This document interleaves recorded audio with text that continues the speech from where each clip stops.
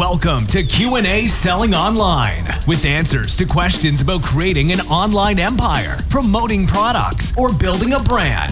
Your host, private label and e-commerce entrepreneur, Quinn Amorm. Hey, what's going on? How's it going, everyone? It's Quinn here. Another beautiful sunny day while I'm still in Europe. This is actually my last day, so I'm traveling back again. 5 a.m. tomorrow, so this technically I'm here still all day today. And I was just checking up on my Facebook, and what I was doing was, I was killing a little bit of time, and I started unfollowing everybody that had basically non-original content or just the ridiculous stuff. You know, I was going through my feed, and it hit me that a few posts in a row were one of those prove me wrong kind of deal. And I'll read some of them. It was, hot dog is a sandwich, prove me wrong. Well, I don't want to prove you wrong. I don't care. It's not going to help me. It's not going to benefit me in any way. Not financially. It's not going to make me happier. I don't know. So unfollow. The very next one is Crunchy Cheetos is better than Cheeto Puffs. Prove me wrong. Like, for one, I don't even know what these are.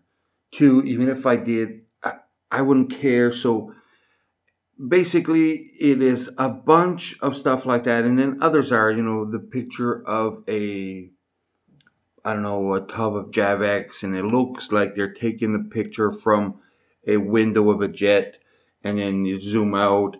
And then everybody repeats the same ones after another one. And yesterday somebody said that ClickFunnels was a cult.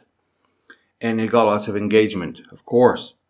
Then today, a bunch of people were saying the exact same thing on my feed. Well, I don't man, what a waste of time.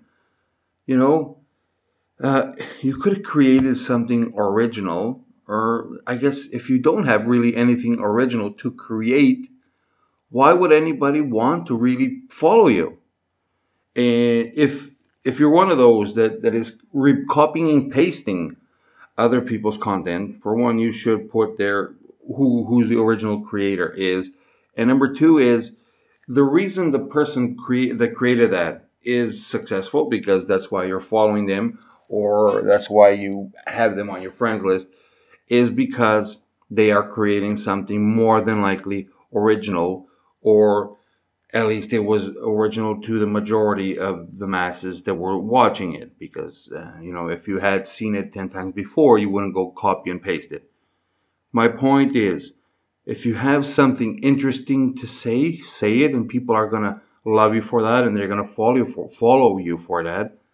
If you don't, it doesn't make sense to follow you, so you can't just go ripping off content the rest of your life if you want to create a following. So if you know somebody like that, if you have friends like that, maybe you can give them some advice that it's so much harder to find content if you're just taking other people's.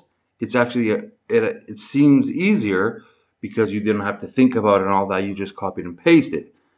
But the reality is, if you study a subject and you're actually really good at it, if you want people to follow you because you have a digital marketing agency, you need to know about marketing. You need to know about owning an agency.